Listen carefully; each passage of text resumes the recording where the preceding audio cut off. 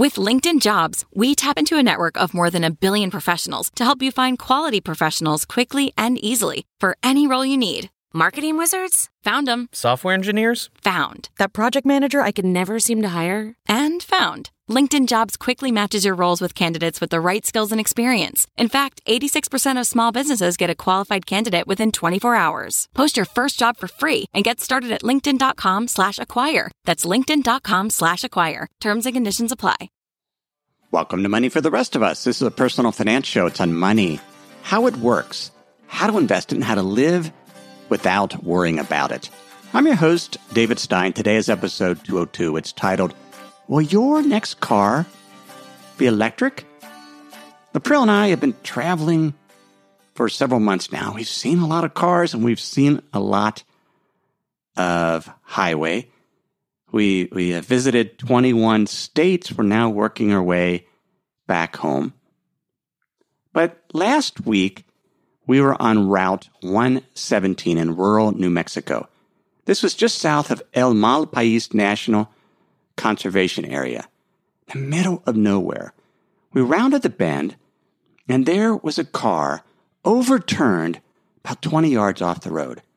It was a 2006 Honda Pilot, I came to learn, the exact same color of a Pilot that we used to own.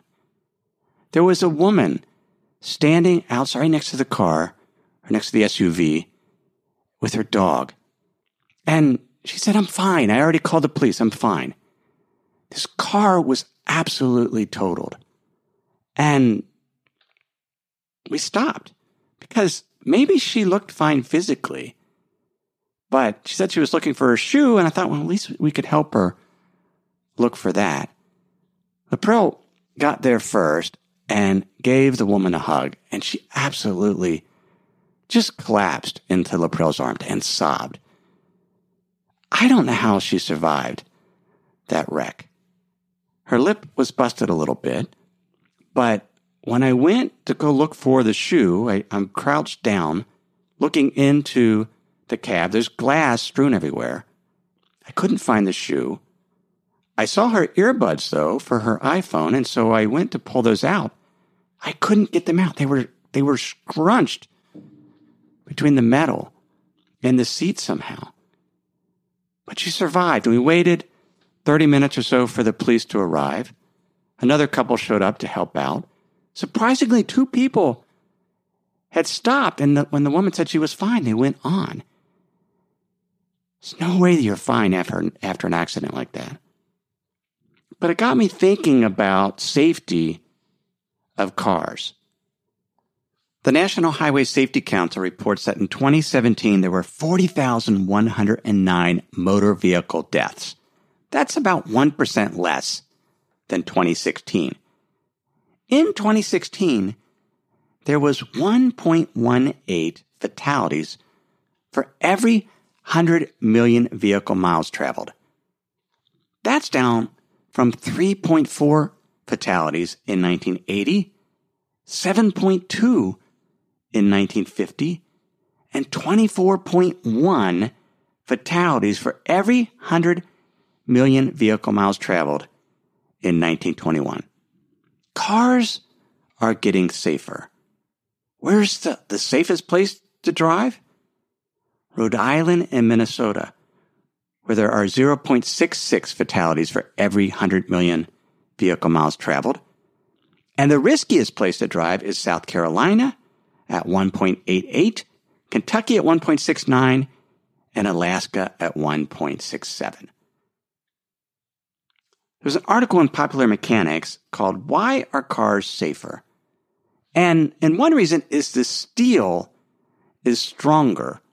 But it isn't just because it's stronger steel. That's not enough. David Leone, he's the executive chief engineer for Cadillac.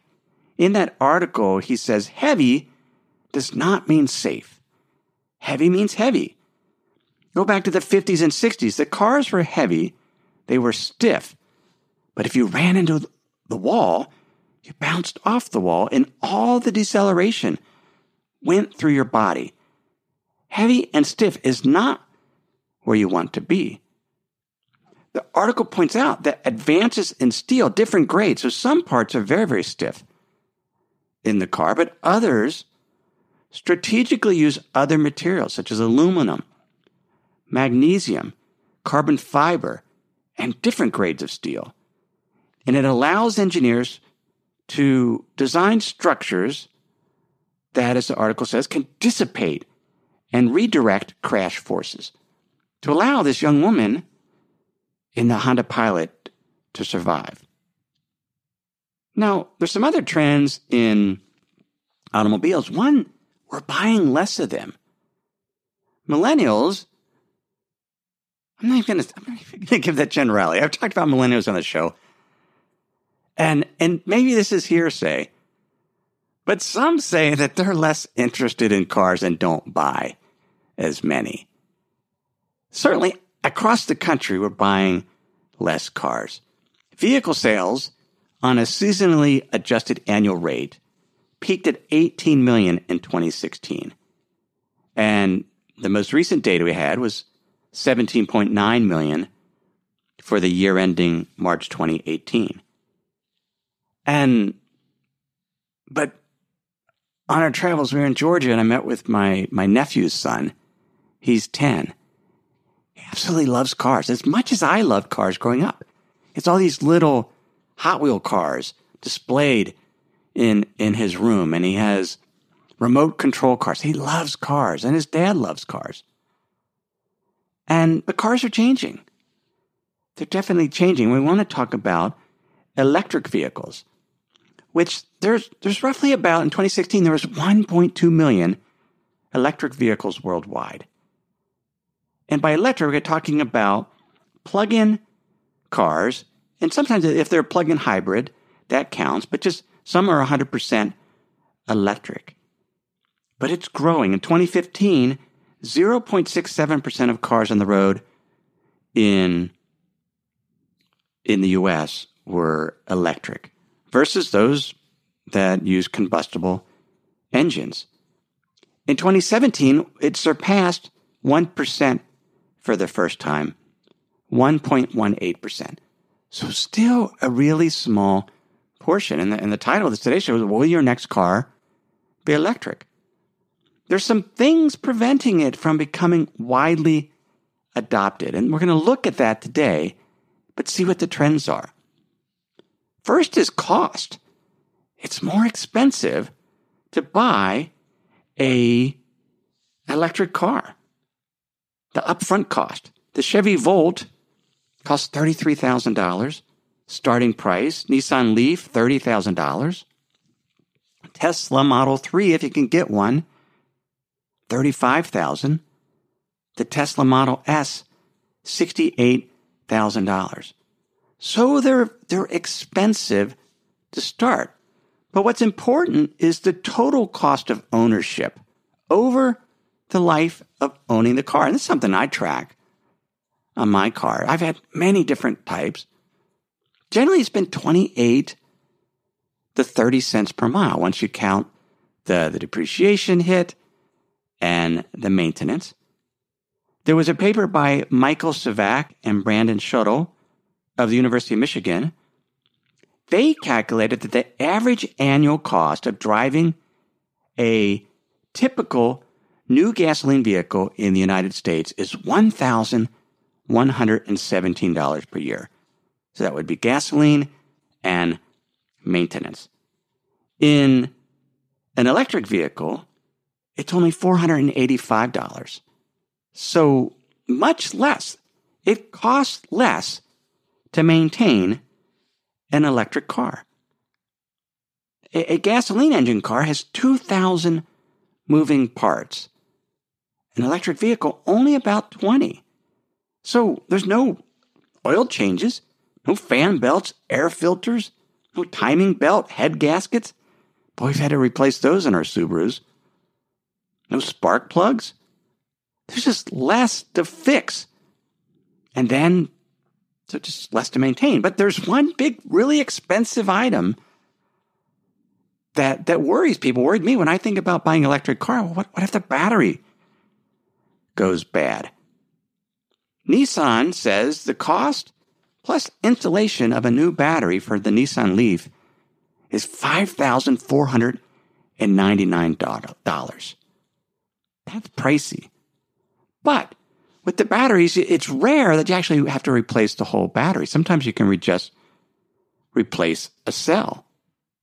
Fred Liguri of Chevrolet Communications says in almost 7 years of Volt sales, we have yet to replace a single battery pack under warranty for general capacity degradation. So the batteries last, and the odds of having to replace one just isn't very high. And certainly electric cars are extremely efficient.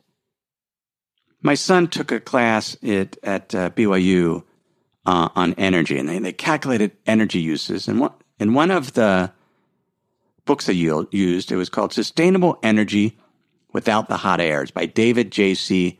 McKay. You can actually, I'll link to it in the show notes. You can download a free copy online. And if you sign up for my free Insider's Guide, you can just get those show notes emailed to you weekly, as well as an essay I do each week, some of the best writing. So I've mentioned this before, but if you're not on that list, get on that list. You can sign up for that at moneyfortherestofus.com. Or if you're a U.S.-based listener, just text the word insider to the number 44222. But in that book, he estimates that the cost, when we look at how much energy does it cost to drive, he estimates that it takes 131 kilowatt hours per 100 kilometers driven in a car. This would be a car that gets roughly 20 miles per gallon. So 131 kilowatt hours. Now, part of that is converting and that's what they did in this class, convert the energy embedded in oil. I saw some estimates that to actually process oil, get it out of the ground, about 8 kilowatt hours per 100 kilometers driven. But once we factor in that the energy embedded in the oil, it's about 131 kilowatt hours per 100 kilometers for a car. But when we compare that to the electric cars, they're about 19 to 20 kilowatt hours per 100 kilometers. That includes the i3, the Chevrolet Bolt, the Ford Focus Electric. So it looks like the best in this list here is that i3 from BMW, 16.23 kilowatt hours per 100 kilometers driven. The Tesla Model S is at 20.73. So clearly the electric cars are more efficient. They're cheaper to maintain, but they're still more expensive. And at some point, it doesn't have to be completely, in terms of total cost parity, electric cars will probably still be more expensive than internal combustion engine cars. But the point is, because the maintenance is so much less and the cost to operate in terms of just the electric versus the gasoline, it doesn't have to be that much. It doesn't have to be equal in terms of the price. It's okay to pay more if the operating cost. But right now, the total cost of ownership of an electric car is more than the total cost of ownership for a gasoline engine car. There is a paper by Melissa Lines. She's with U.S. Energy Information Administration. She points out what needs to happen for this cost parity to arrive is the batteries have to become cheaper. They'll likely need to decrease to about $100 per kilowatt hour. Right now, well, in 2010, they were about $1,000 per kilowatt hour of storage. Now, they're still around $200 per kilowatt hour. At least they were in 2016. So as those battery prices drop, that's the primary cost of the upfront cost of an electric car. Now, there's some bottlenecks there. Cobalt is used in those batteries, and the resource is scarce. there's a low amount of proven reserves. So that's a potential, and a lot of them are in politically unstable regions. Lithium is another mineral that needs to go into it. And sometimes it's in short supply, but a lot of it, as we get up to scale, can be recycled. The other cost driver is the ability to manufacture at scale, to get a production line going. This is something Tesla has struggled with their Model 3. Elon Musk has promised, we got to get 5,000 cars produced, Model 3 cars, off the assembly line per week. They're just over 2,000. There's been class action suits against Tesla as to whether they've misled the public in terms of their ability, because it's hard to get that. That's the competitive advantage of automobile manufacturers, their ability to use one production line for different models and to get it to produce high quality vehicles at scale. And that's something Tesla has been struggling with. And the other manufacturers are working on. In fact, this concept, what they're doing, is one reason I wanted to do this episode, because there's an element of Taoism here that has a great example from a Financial Times article. Before I discuss that, let me share some words from this week's sponsors. Sometimes it's just nice to sit back, relax, maybe even take a nap. That's not what you want your money to be doing. You want it to be working hard for you, earning interest, generating returns. That's where the Betterment Automated Investing and Savings app can help. Betterment's technology gives you advanced tools that are built to help you maximize returns. They have diversified portfolios of low-cost ETFs that have been constructed by experts, high-yield cash accounts where your money can earn 11 times the national average, and automated investing technology like automated rebalancing. These tools can help you reach your savings and investing goals. Betterment is a fiduciary. That means it's their job to act in your best interest. They will never recommend an investment or give you guidance unless they believe it will help you reach your financial goals. So visit Betterment.com to get started. Learn more about the high-yield cash accounts at Betterment.com. Investing involves risk, performance not guaranteed, cash reserves offered through Betterment LLC and Betterment Securities. Betterment is not a bank. When you're hiring for your small business, you want to find quality professionals that are right for the role. That's why you have to check out LinkedIn Jobs. LinkedIn Jobs has the tools to help find the right professionals for your team faster and for free. I know in our business, having the right candidates for the job is critical to keep our business running smoothly. Now, LinkedIn isn't just another job board. LinkedIn has a vast network of more than 1 billion professionals, which makes it the best place to hire. It gives you access to professionals you can't find anywhere else. LinkedIn does all that while making the process easy and intuitive. Hiring is easy when you have that many quality candidates. So easy, in fact, that 86% of small businesses get a qualified candidate within 24 hours. LinkedIn is constantly finding ways to make the process easier. They even just launched a feature that helps you write job descriptions, making the process even easier and quicker. So post your job for free at linkedin.com/David. That's linkedin.com/David to post your job for free. Terms and conditions apply. The title of the Financial Times article is Car Makers Take the Electric Fight to the Factory Floor. And the quote I loved, it says, instead of coming out with an array of unprofitable electric cars today, the incumbents are putting the bulk of their resources into production facilities that will mass produce models from 2020. Once battery costs fall and economies of scale kick in. Analysts suggest this approach leaves the impression the incumbents are lagging far behind Tesla. But once the game actually starts, say experts, the car makers will be in a strong position to dominate the market. This reminds me of the roundabout approach that is a part of Taoism, an indirect approach.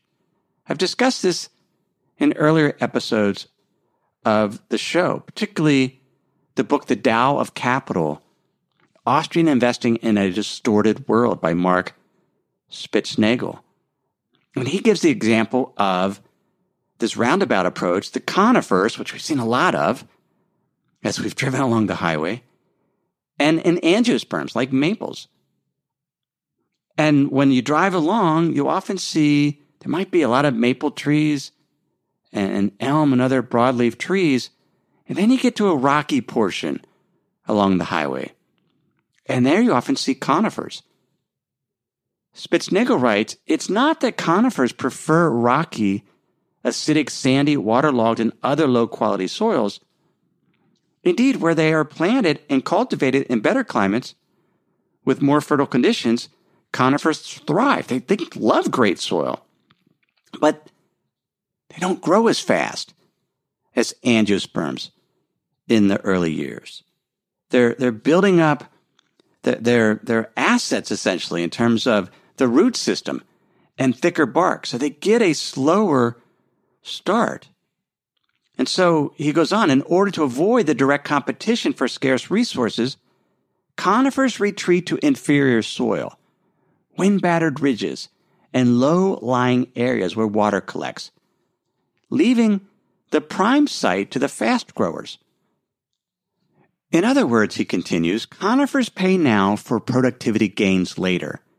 In building efficiencies, they aim first towards means, whereas the angiosperms in their immediate fast growth aim straight toward ends. Such purposeful indirectness focused on means to the attainment of a desired end. The car manufacturers are focusing on building the ability to produce at scale and waiting, taking a roundabout, indirect approach, waiting to come out with a bunch of new electric models until the battery costs have actually fallen. The Financial Times article quotes Oliver Zips. He's the head of production at BMW, who said efficiency was always the cornerstone of success in the automotive industry. As soon as you were not able to produce in a particular cost frame, you're out of the market. The whole system is becoming enormously complex all of a sudden. And he's talking about the need to incorporate new drivetrains,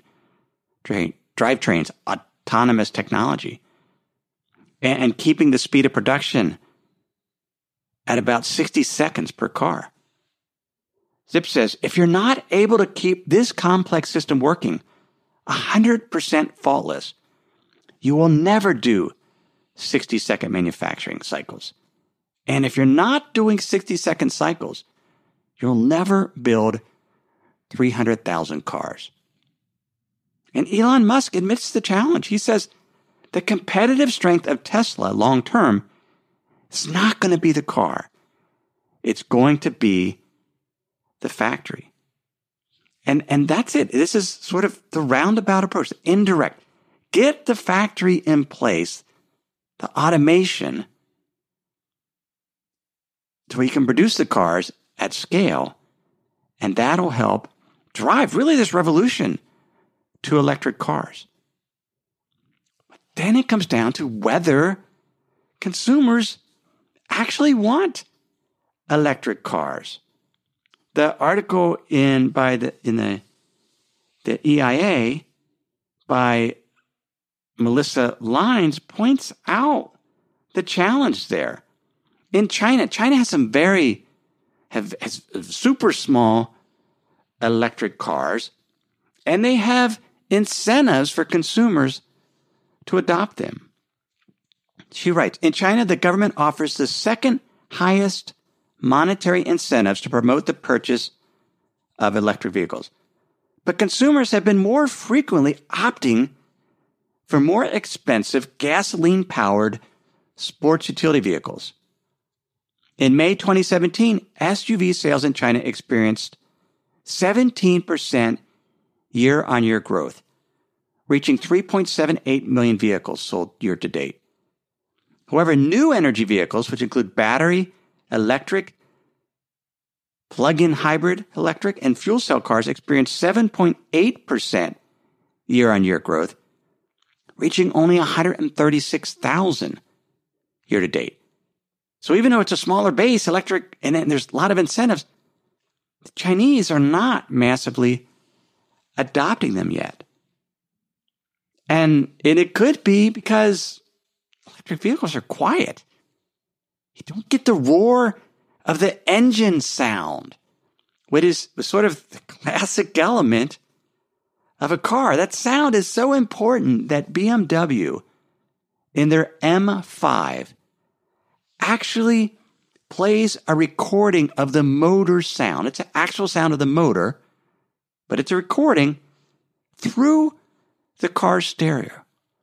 Because the cars have become so quiet at buffering the sound that BMW says it helps the driver know when to shift. If they can hear the recording of the engine, which is synchronized to the RPM.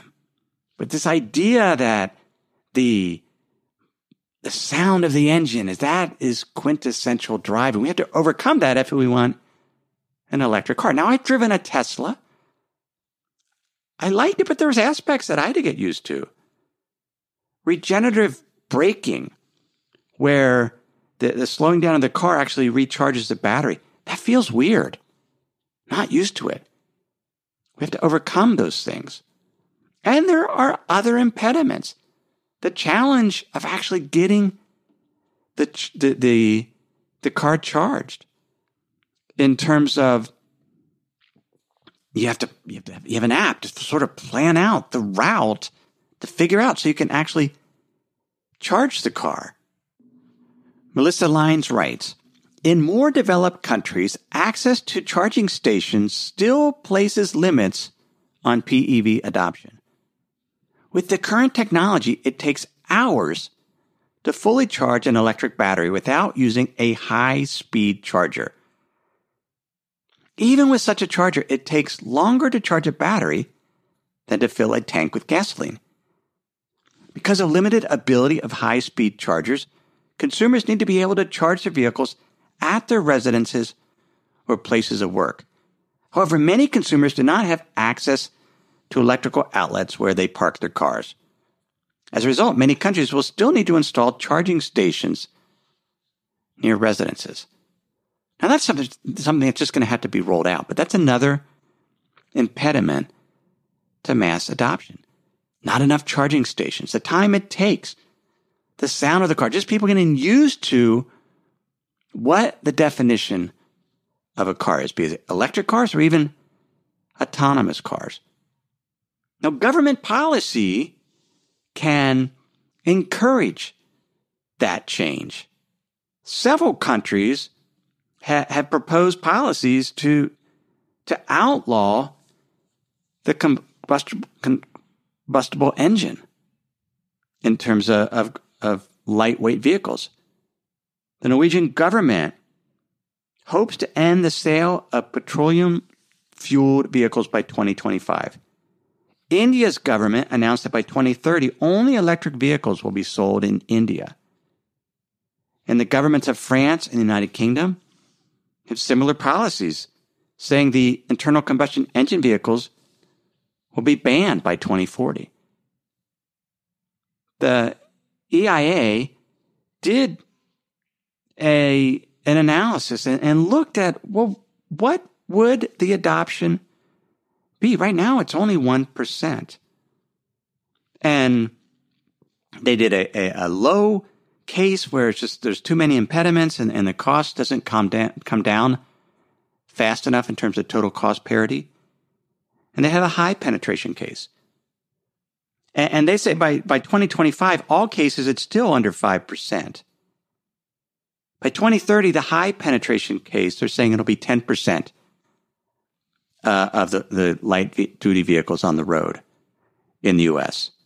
The base case is about 5%. 2040, their high penetration case is 25%.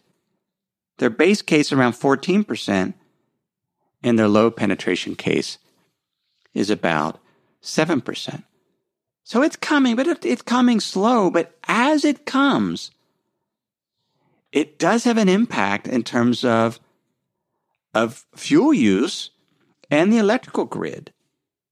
Their high penetration case calls for a reduction of huge reduction in oil demand and an increase in electricity because all that charging takes it to the grid. But that transition will mean overall less energy use. David J.C. McKay in that book, Sustainable Energy Without the Hot Air, points out that 75% of the energy used for a fossil fuel car is lost in making the engine and radiator hot. Only 25% is used for pushing, whereas electric car just used to push the car with the battery. I am convinced, we'll see, that my next car, my personal vehicle, will be an electric car. Probably wait till 2020 or beyond to get it. Wait for battery costs come down. Wait for closer upfront costs being the same, or at least total cost parity being the same. But I'm fine if the car's quiet. And there's some really cool things coming along. I know, for example, Porsche is talking about putting a separate, essentially, battery for each wheel, which is super efficient.